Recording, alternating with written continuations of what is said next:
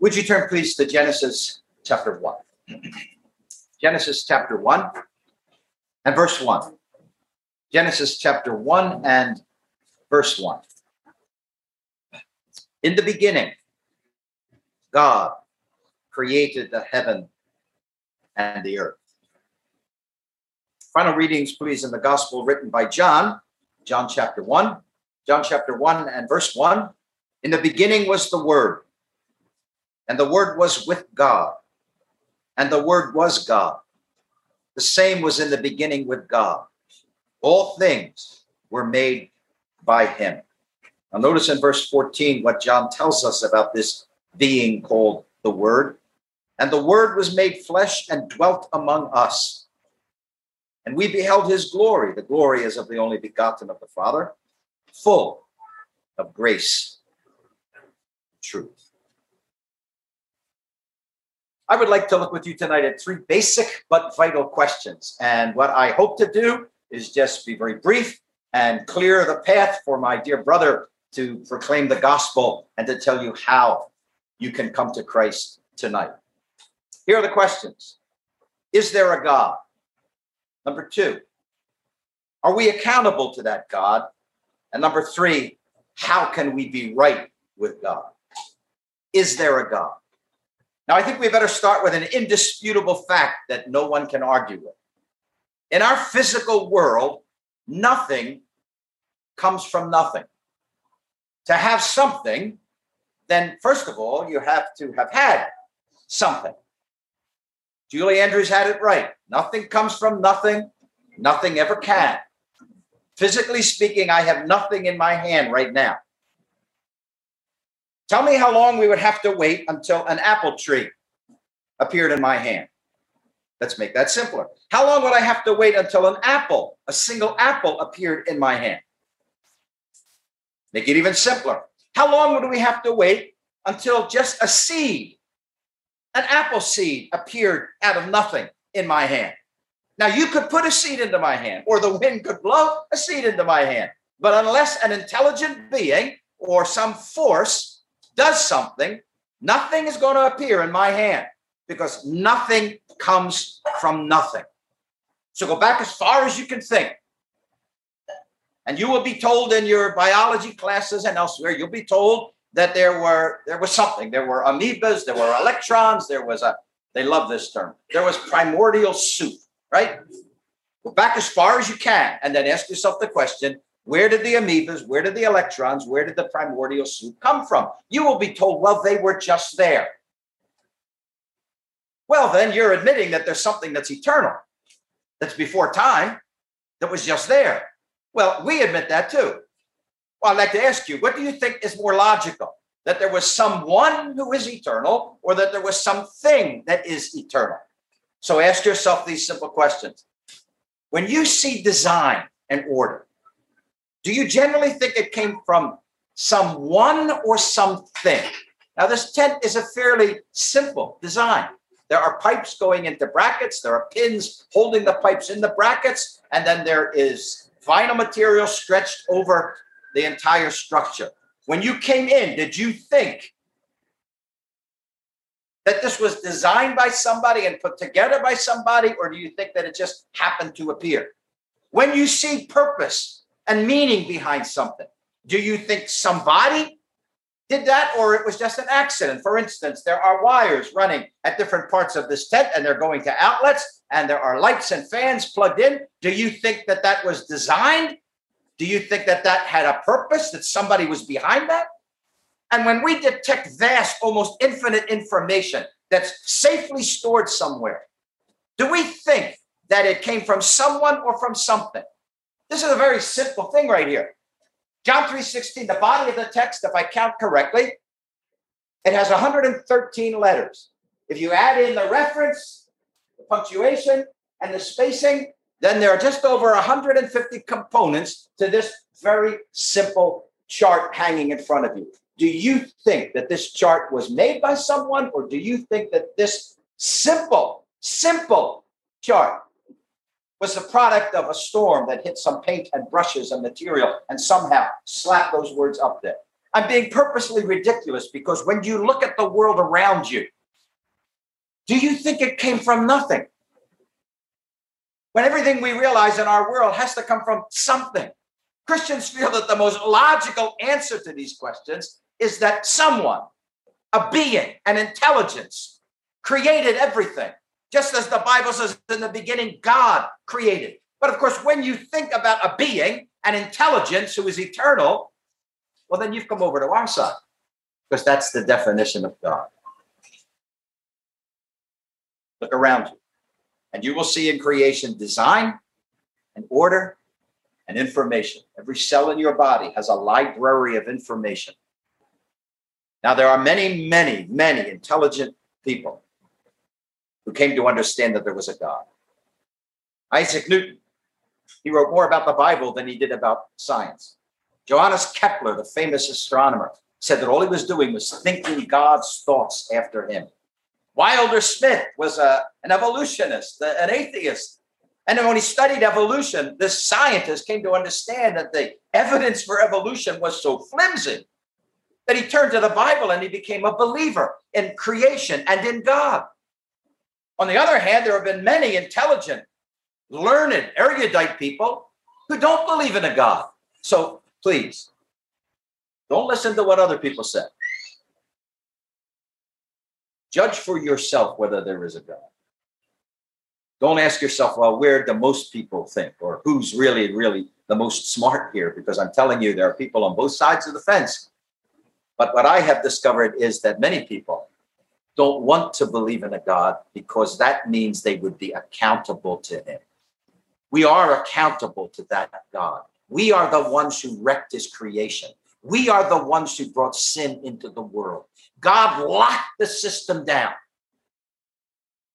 I hope you have some sort of antivirus or anti-ransomware on your computer. You've got to guard it and protect it because there are forces that want to get into your hard drive, steal information from you. God locked the whole system down, put the key into the hand of Adam and told him, now, Adam, see the garden here? It's all yours. Enjoy the whole thing. See that tree there? Just that one. That's mine. You can have every one of the other trees. Just that one's mine. Don't touch that.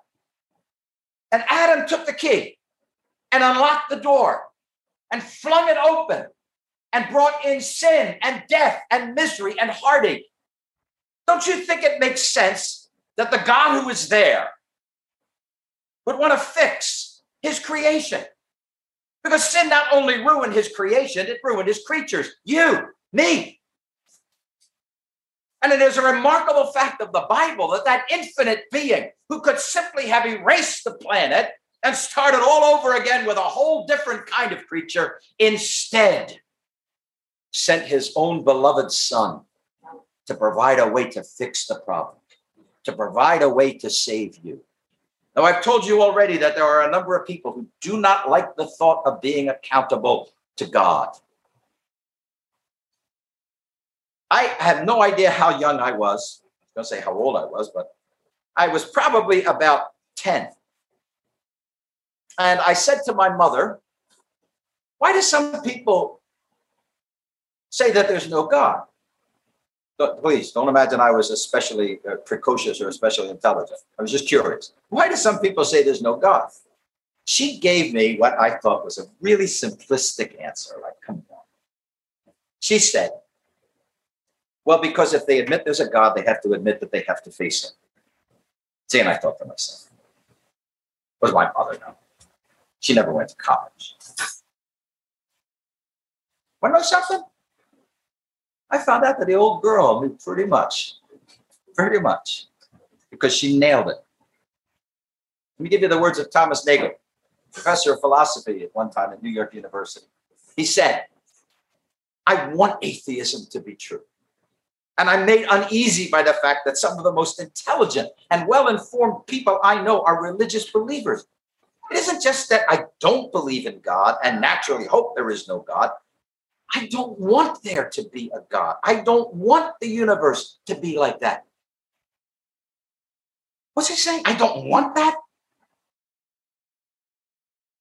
The Christian writer Paul Mosier, whose books I very much enjoy, he said he had a friend who said to him, If I had to admit that there was a God, I'd kill myself. What has sin done to us that has made us so annoyed and angry and opposed to God? It is because we do not want to have to answer to him. That whole concept that one day I'm going to have to stand before God and he is going to have the record of everything I have done. And I'm going to have to give account to God for how I have lived and what I did about his son. That is something that we would love to just erase and somehow bypass and never have to face.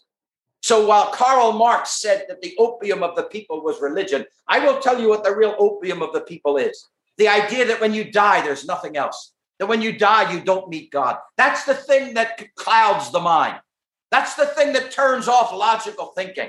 That's the thing that makes a person go through life dreaming and imagining all is well, only to head into eternity and face a nightmare of experience. Because you and I are accountable to that God. We are creatures. We are not sovereign entities. We are not beings who are answerable to no one. There is that tremendously solemn statement in the New Testament that God is the God with whom we have to do. The God with whom we have to do. That means it is inescapable. It is unavoidable. The God with whom we have to do. Now, please understand there are things in life that you have to do, but you really don't have to do them. You have to pay taxes. But you don't have to pay taxes. If you don't pay, you'll pay the penalty for not paying the taxes. You have to breathe. But you don't have to breathe. You could die. But you have to meet God. You have to meet God. And there is no escape. And there is no alternative. And there is no option. Doesn't matter whether a person blows his brains out or lives to be 105. You have to meet God. He is the God with whom we have to do. So the big question tonight, confronting every one of us, is how can I be right with that God? The God who's there. The God that I one day have to meet. How can I be right with God? Now, this is where the gospel, the Bible, Christianity, this is where it shines. Because here is a message, the one unique message in our world that tells us not what you have to do to be made right with God, but what God has done so that you can be right with him. That cuts the difference. That makes the difference. That draws the line between God's salvation and every humanly invented religion in the entire world. It doesn't matter what the religion calls itself. It doesn't matter what its philosophy seems to be. At the heart of it, at the basis of it, is the concept that there's something you can do to attain what you want to get to. If it's paradise or heaven or peace or nirvana, whatever it is, there are steps that you can take and deeds you can do and things you can perhaps practice that will get you there. And then the sublimely, wonderfully, breathtakingly simple message of the gospel is that Christ finished the work at Calvary. And instead of God's telling you what you have to do, God is telling you what his son has done. He has made it possible for you to be right with God. Let me give you that in wonderful Bible language.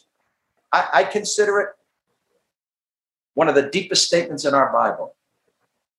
When in Romans chapter 5, Paul writes to the Christians and said that you are reconciled to God by the death of his son.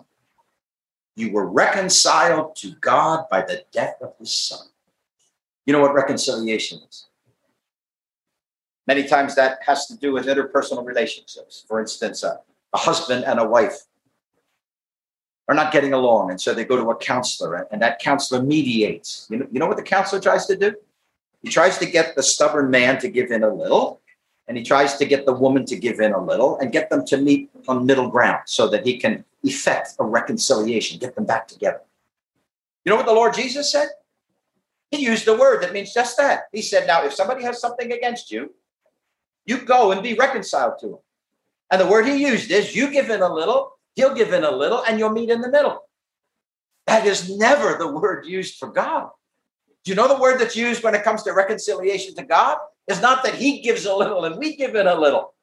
It's that we're the guilty ones. that God is righteous and holy, and that the Lord Jesus came into the world to die on a cross so that he could reconcile us to God. That is part of the meaning of that wonderful gospel text in 1 Peter 3:18. Christ also hath once suffered for sins, the just for the unjust, that he might bring us to God. That has not only to do with our being brought into the presence of God in heaven, safe forever, but now, here, at present, to be made right with God, to be reconciled to God, to have peace with God through the Lord Jesus. We who once were enemies in our minds, alienated from God, can be brought back to God because of the work of Christ at Calvary. It is likely that at some point you have heard about the Auca tribe. They actually, I think, call themselves, if I am pronouncing it correctly, the Wayadani. And you will remember the 5 missionaries who were martyred in Ecuador. As a result of their death and further work, the tribe was opened up to the gospel. Missionaries actually were allowed to live among them. And many of those Auca warriors were saved. The very man who threw the spear into Nate Saint became a Christian. Minkaya, and said he'd throw his arms around Nate when he got to heaven and thank him for bringing the gospel of Jesus Christ to him. But translators working with them were trying to translate the Bible into the language of the Wayadani. And the translator was having difficulty with the word, the English word, reconcile. He couldn't find anything in their language that would convey the meaning of the word reconcile. And one day when they were traveling, they came to a canyon. It wasn't very deep, wasn't very far, but they could never jump it. And he noticed that the Wayadani took out machetes and they cut down a tree that was near the edge of the cliff. And the tree fell and hit the other side. And then that was a bridge for them, and they walked over, and they had a word for it. In their language, it was literally tree across the ravine. He said, say that word again. They said it again, tree across the ravine. And that is the word he used to reconcile. A bridge across the mighty chasm between God and you. Do you know who built that bridge? I know we sometimes sing there's a way back to God, but to be perfectly honest, there's a way from God, see, from him to us, that allows us to be made right with him. And that was done by the word who became flesh and went to the cross and died. He has made it possible for you to be right with that blessed God. You can be justified by faith in Christ. So you'll understand then, you can be reconciled to God by the death of his son. That death, that work on the cross has made it possible. But the moment that a sinner puts faith in Christ and is justified, that's what makes it personal. When a sinner personally trusts Christ. Now, just for a moment, let's lay aside your religion. Let's lay aside your love for God. Let's lay aside your favoritism toward conservative issues. Let's just put to the side your good character. And let's just dig right down to the foundation. And allow me to ask you, what is it? What is it that you are depending on to take you to heaven? What is it that you are resting on to take you to heaven? You see, Luke recorded the conversion of Saul of Tarsus. And he told us much of what an eyewitness could see. He told us about the blazing, blinding light. He told us about Saul falling and hearing a voice from heaven, and the stunned reaction of this proud Pharisee when he heard the Lord Jesus speaking to him from heaven. Luke records all of that in Acts chapter 9. But Paul tells us what Luke couldn't see. When Paul tells us exactly what happened in his mind in Acts chapter 9. And he tells us in 1 Corinthians chapter 15, when he said, I declared to you the gospel that I took to myself. Got that? That I took to myself.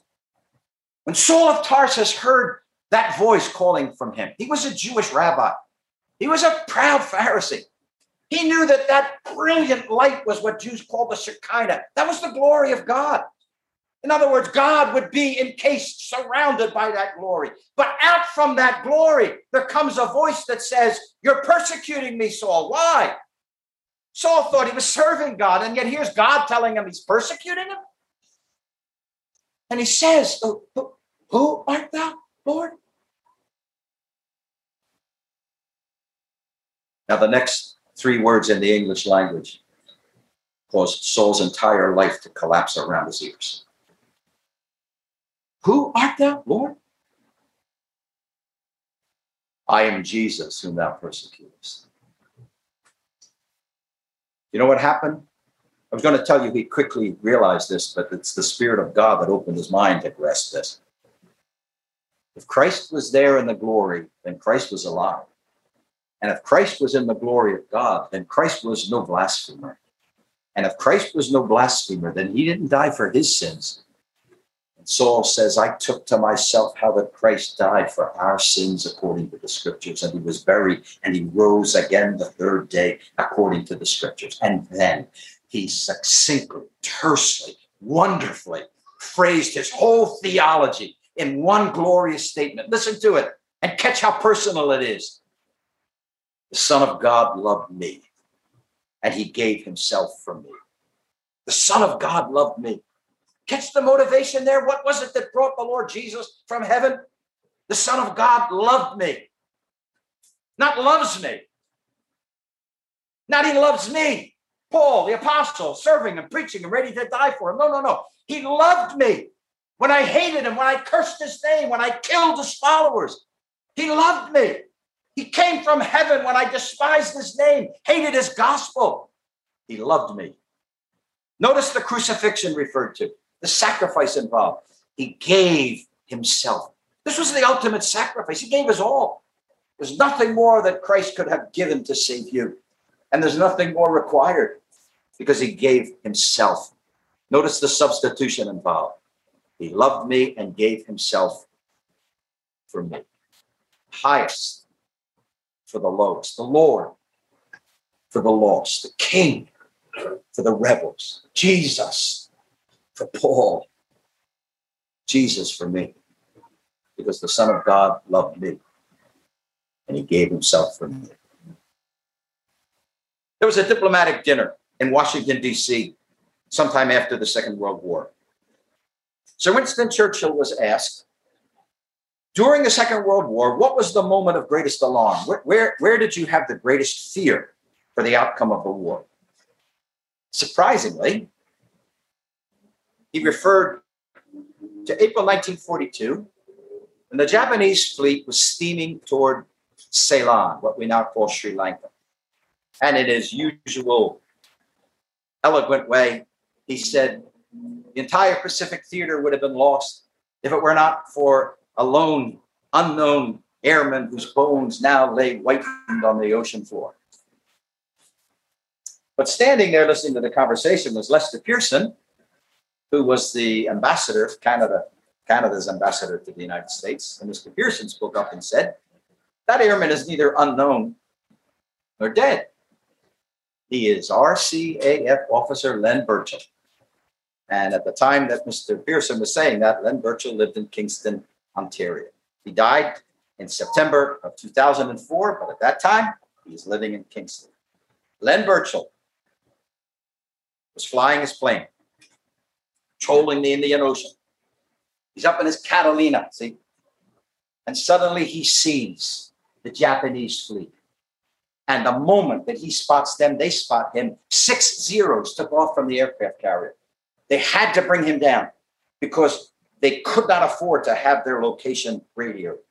Len Burchell had got on his radio immediately, and he had sent the information. They shot him out of the sky, fished him out of the water, and then tortured him to find out if he had sent a message, and he never answered a word.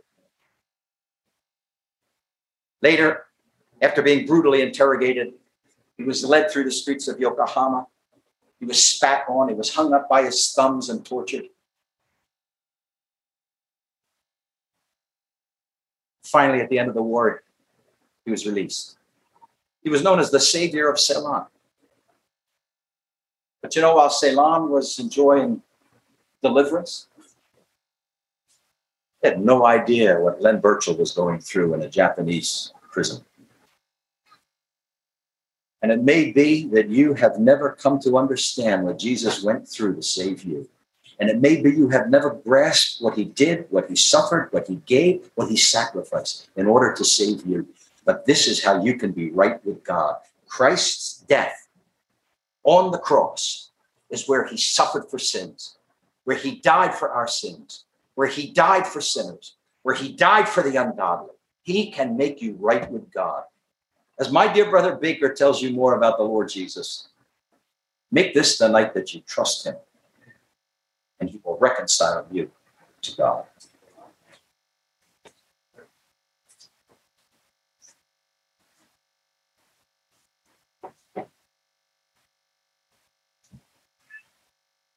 Second Corinthians, please, and chapter number 1.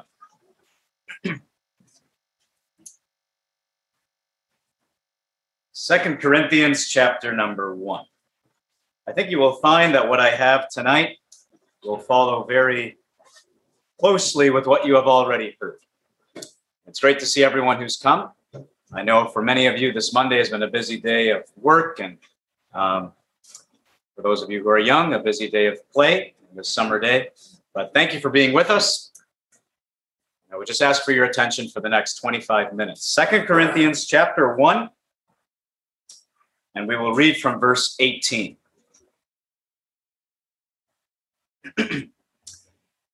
But as God is true, our word toward you was not yes and no. For the Son of God, Jesus Christ, who was, now here's our word, who was preached, was not yes and no, but in him was yes. For all the promises of God in him are yes, and in him, amen, unto the glory of God by us. Now, this is a very confusing verse. If we were going to have a discussion, a panel discussion, I would be turning often to my brother here on my right and others as well to wonder what this verse means. Commentators are divided, but they are not divided on the big picture understanding of this verse. Do you know what it's saying? It's saying that God is true.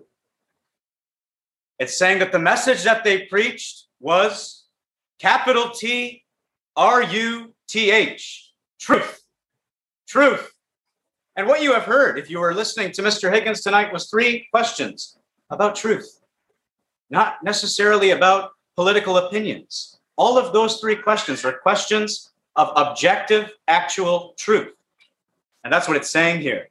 That Paul is actually grounding some of the changes he made in his own travels. And he's saying, I'm not unreliable because I'm representing somebody who's not unreliable. I am representing somebody who is faithful. And the message that he has entrusted me to proclaim is also not unreliable, which you Christians in Corinth, you know. For all the promises of God in him are yes and amen. In other words, all the promises are true. The message is truth. So now over to 1 Timothy for just a text. 1 Timothy chapter 2.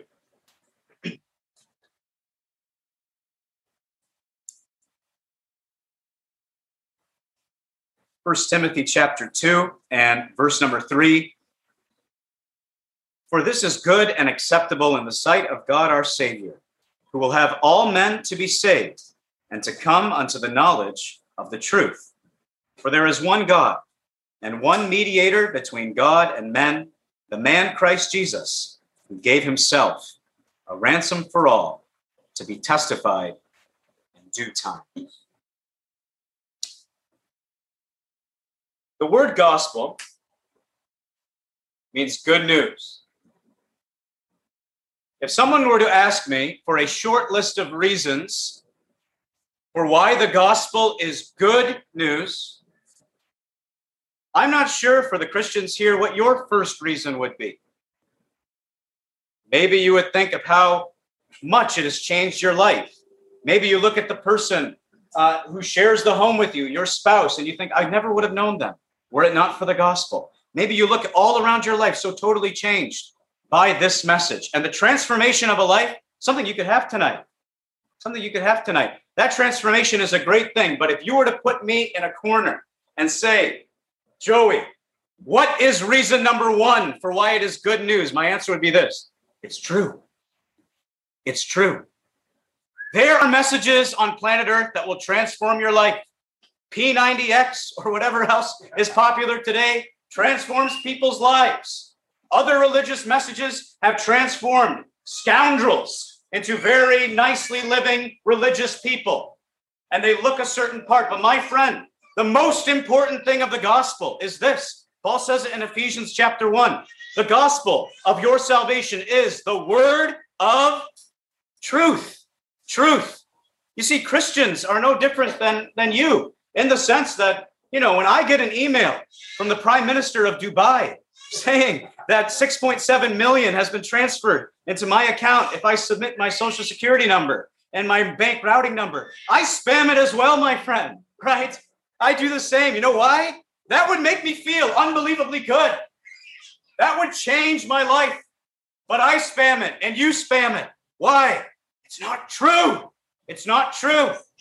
Listen, whatever message you have believed, however much it may have changed your life, however far back it takes your ancestry, if it's not the truth, you have an obligation to your own mind. You have an obligation to, as a rational human being, and in the sight of God, to drop whatever it is.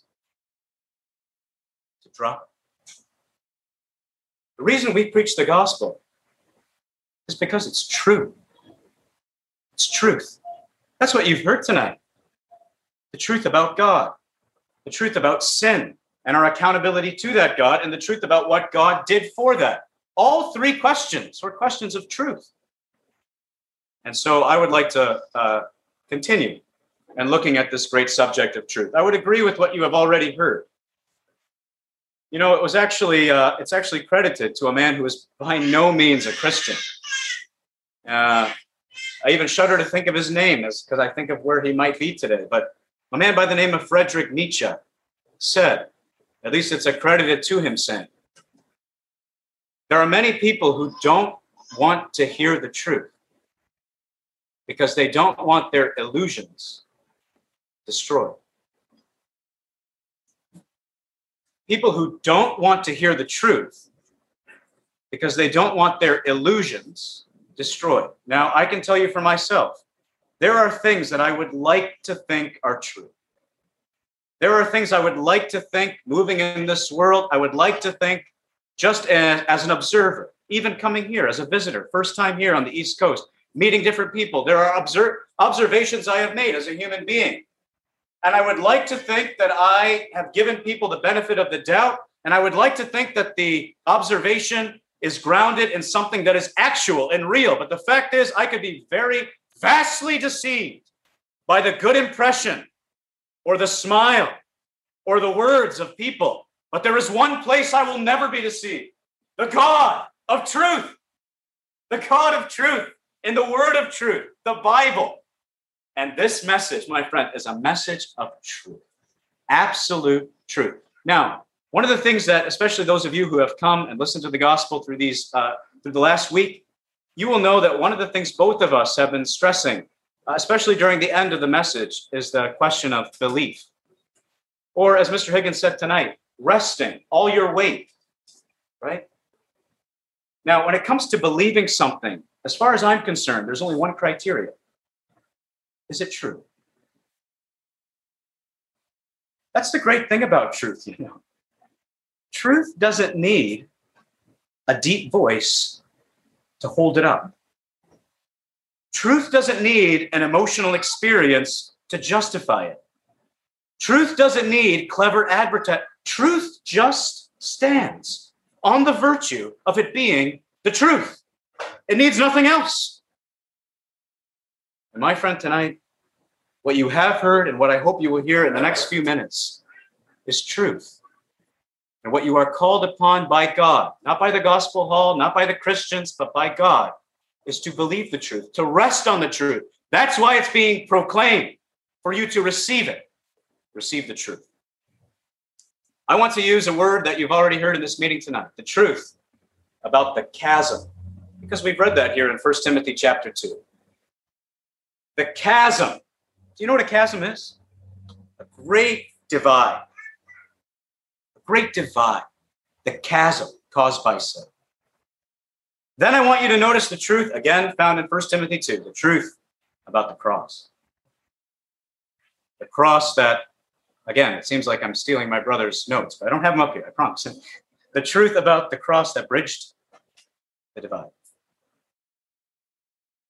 Lastly, I want to talk about the truth of the cost of the choice you will make tonight. The truth about the chasm. You know, my friend, according to the Bible, again, this is the words of truth. Some people say, do you believe the gospel because it makes you feel good? No. No, I am not, as you can tell, a very, well, I shouldn't say it like that. I am a very young man. And yet already in my life, I have stood beside graves of people that I knew. And as far as I know, according to the truth, they're in hell. I don't believe the gospel because it makes me feel good, friends.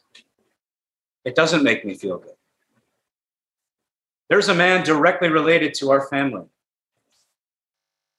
And if he were to die tonight as he is, though he is an extremely religious man, though going to meeting every single night is not something he does for 2 weeks, but something he has done all his life, ever since he's been born. You know, my friend, if you were to die tonight,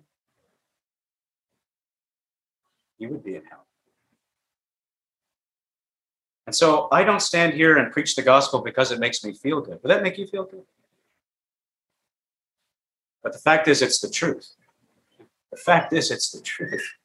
It's fact, friend. Fact. And the fact, first of all, is the fact about the chasm that sin has caused. The chasm between us and God. You see, when sin came into this world, when Adam and Eve, when they took that fruit and sinned against God, when they broke his law, his one law, don't take of the fruit. When they broke that law, right away, instantly, there was a divide. I don't know if you know this or if you understand this, but in the Garden of Eden, God would come down and walk with that couple. He would move with them in this world, a world that was vastly different than it is today, but he would enjoy friendship with this couple. But when they took the fruit, when they sinned, and when God came down, do you know what it says they were doing? It's shocking. It doesn't shock us maybe today, but you know what it says they were doing? It says they hid. They hid from God. They hid from him because sin had caused a divide. And when God held them accountable and brought them to give an account for what they had done, they were driven out from that garden. And a flaming sword with an angel was put into place to never let them come back. And a divide took place. And theologians and preachers and scholars have called what happened a fall. Do you know why? It wasn't because Eve tripped. It was because from the heights of communion with God, man fell a distance far from God. Why? Because of sin. What sin? Murder? No. Taking a piece of fruit that God said, thou shalt not. Now, my friend, how about you tonight? Have you done anything that God has said, thou shalt not? Thou shalt not lie? Thou shalt not covet? Thou shalt not take the name of the Lord thy God in vain? You see, there is a divide. We have been born into this world divided from God, separated as an amazing, a huge chasm, a huge distance between us and our God. And the reason for the separation is not because God doesn't like us. He just set the world up that way.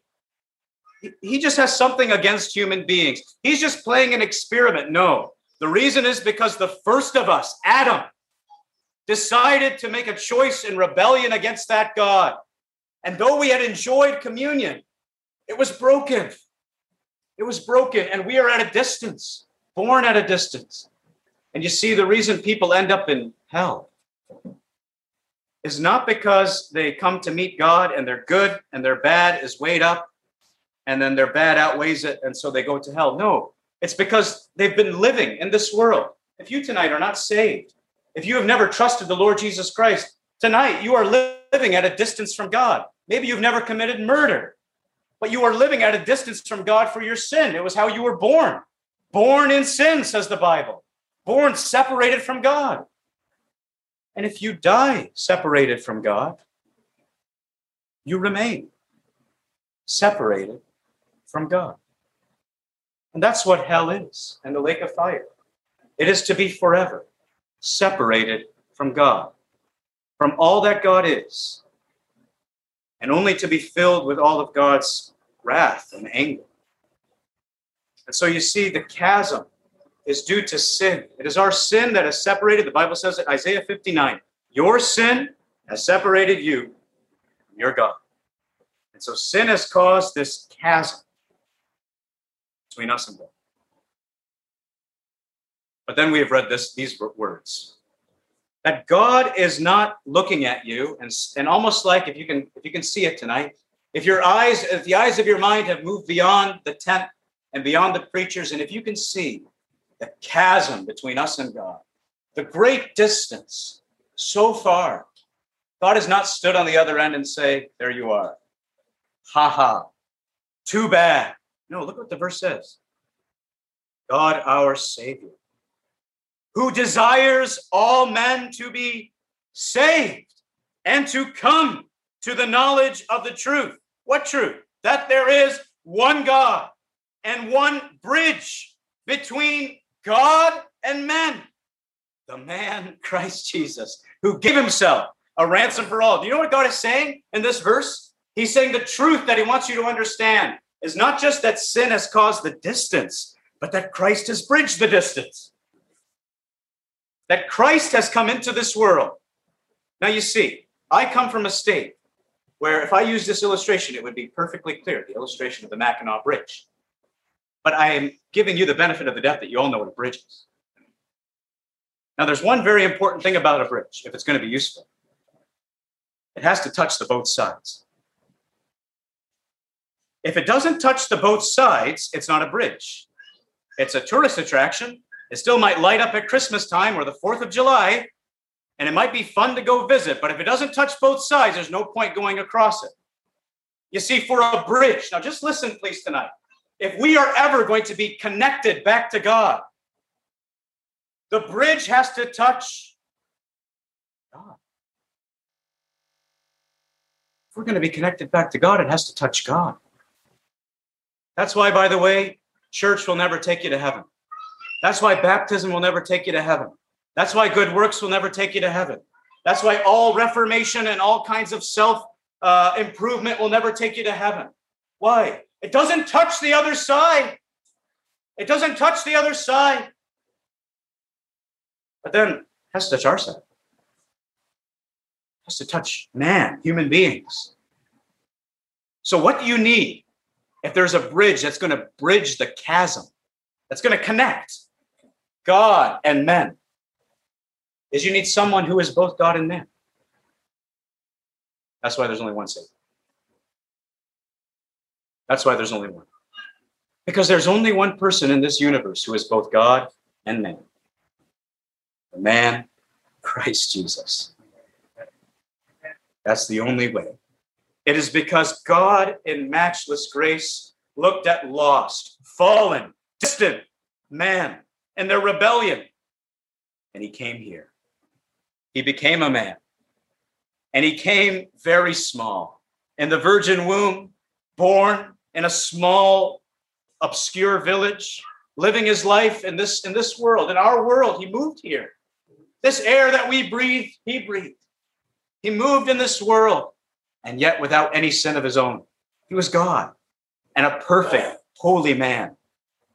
And yet he went almost, if I can say reverently, on a beeline, almost with one purpose. And the reason I say that is because in the Gospels, all these details that we would all as Christians love to know about the Lord Jesus. It's like we don't even get to know so many things. He's on a mission. He's moving. Where is he going? He's going to a cross. Why is he going there? The Bible says right here, here's the truth. To give himself a ransom for all. You see, for the bridge, to connect the two sides, it has to deal with the thing that's caused the divide. What's caused the divide? You've heard it. Thank you very much. Sin has caused the divide. Sin has divided us from God. And so not only must the bridge be God and man, but it must deal with sin. The only way to deal with sin, according to the Bible, is the soul that sins must die. And the wages of sin is death. So God became a man. When the fullness of time was come, says the Bible, God became a man, made of a woman, made under the law, to redeem them that were under the law. He came into this world to go to the cross, to suffer for sin. That's what he's doing on the cross. He is there to suffer for sin. According to the Bible, Isaiah 53:5, my favorite verse, if you're allowed one. My favorite verse is Isaiah 53:5. You know what it says he was doing on the cross? Something a whole nation of people has yet to realize, but will realize. You know what it says they were doing? He was wounded for our transgressions. He's being crushed for our sin. All of the punishment, all of the wrath of God for our sin is being placed on the Lord Jesus. He's dealing with it. He's suffering for it, according to 1 Peter 3. He's being punished for it. And then under that penalty of sin, the death penalty, the Bible says he died for it. Christ died for our sin. Christ died for the ungodly. And after he died, now here's the question. You look at that cross if you were there, and you see the form of a man without even anything to cover. His body has been bathed in his own blood. He's not even recognizable as a human being. And you look at him and you say, it doesn't look like that man could ever connect anyone to God. You should see him Sunday morning. For they took his body down from the cross. They put him in the tomb. The stone sealed that tomb shut. And on Sunday morning, as you heard so clearly last night, up from the grave he rose. He rose again. He rose again in power, in glory. He rose again, and God was saying, the bridge is set. The bridge has connected both sides, and God is saying it's dealt with the problem. Dealt with the problem according to a holy God, according to the standard of a holy God. He is saying there's nothing else I need when it comes to sin. Jesus has come. He has died for sin, and what his death has accomplished is enough. Now, that brings us now to this last point. A costly choice. You see, so many people, they look at the bridge. They hear about Christ. They hear that he's the only way. And I hope you understand that he is the only way. I hope that's been clear tonight. And they look at him and they say, yeah, I know he's the only way. I know he's important. And they never can imagine an eternity where they're not on the other side of the bridge. They can never imagine that one day they'll wake up still separated from God. They just always assume someday, somehow, I'll be over there. But it never becomes urgent. It never becomes a priority. It never becomes vastly important. And so they stay on the other side. And there are people who know so much about that bridge. So much. We were talking to a young man, the first series of gospel meetings I ever did, which was only 6 years ago. Mr. Higgins will tell you his first tomorrow night. But the first series of gospel meetings I ever did was only 6 years ago. And we're talking to a young man. He wanted to be saved. And the preaching partner I had at the time, he turned to him and he read John chapter 19, verse 30, it is finished. And he said, what do you think that means? And here's a young man, he knew so much about the bridge. What would you say? It is finished. What does that mean? You know what he said? He finished the work the Father gave him to do. It's quite a bit he knows about the bridge. I wouldn't have said that as an 11-year-old boy. So much about the bridge he knows. Maybe there's people here and you know he was virgin born, the Lord Jesus. You know he's the eternal Son of God.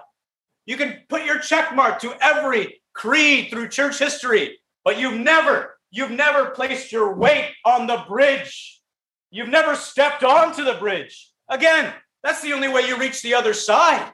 And I have to tell you here tonight, the Bible teaches as a statement of truth that you tonight are a free will creature. that you are not a puppet in the sight of God, that you do not stand on the other side of the bridge and God is somehow going to pick you up and put you onto the bridge. God is going to offer you the gospel, and you must make the choice to trust his Son, to rest on Christ. And the moment you do that, you know what's going to happen? You'll be connected to God. Connected in a personal relationship. Not a relationship you have to enjoy in a church. Although we would preach to be a part of a Bible-believing church. But no, a personal relationship. You know, when COVID-19 shut down the world, I still spoke to God. He still spoke to me. I still enjoyed communion with God and a walk with God. My friend, do you know anything about that? Do you know a personal relationship with God? The only way you can know that is if your sin has been dealt with. The Bible says the only way it can happen through this one mediator between God and men, the man Christ Jesus, who gave himself for the ransomed. No, who gave himself as a ransom for all. Got that? Not gave himself for the ransom, as a ransom for all. That's why I preach the gospel to everyone. That's why. It's for everyone. But it's the costliest choice you will make tonight. The truth about the chasm. That's a truth now. Whether you like it or not, whether makes you feel good or not, sin has separated us from God. It's a truth about the cross, that God has found satisfaction in the cross, evidenced by raising his Son from the dead to bridge that chasm. But you are left with the choice of whether you will trust Christ or not. It's a costly choice, because sometimes life on that chasm feels good, right? Sometimes there's more friends over here, more popularity. But I can tell you this, it would be far more costly to not cross, because to not cross is to open your eyes in hell. And the patriarch says, between us and you, it's a great gulf fixed. Chasm is still there. Trust Christ tonight. You'll be saved.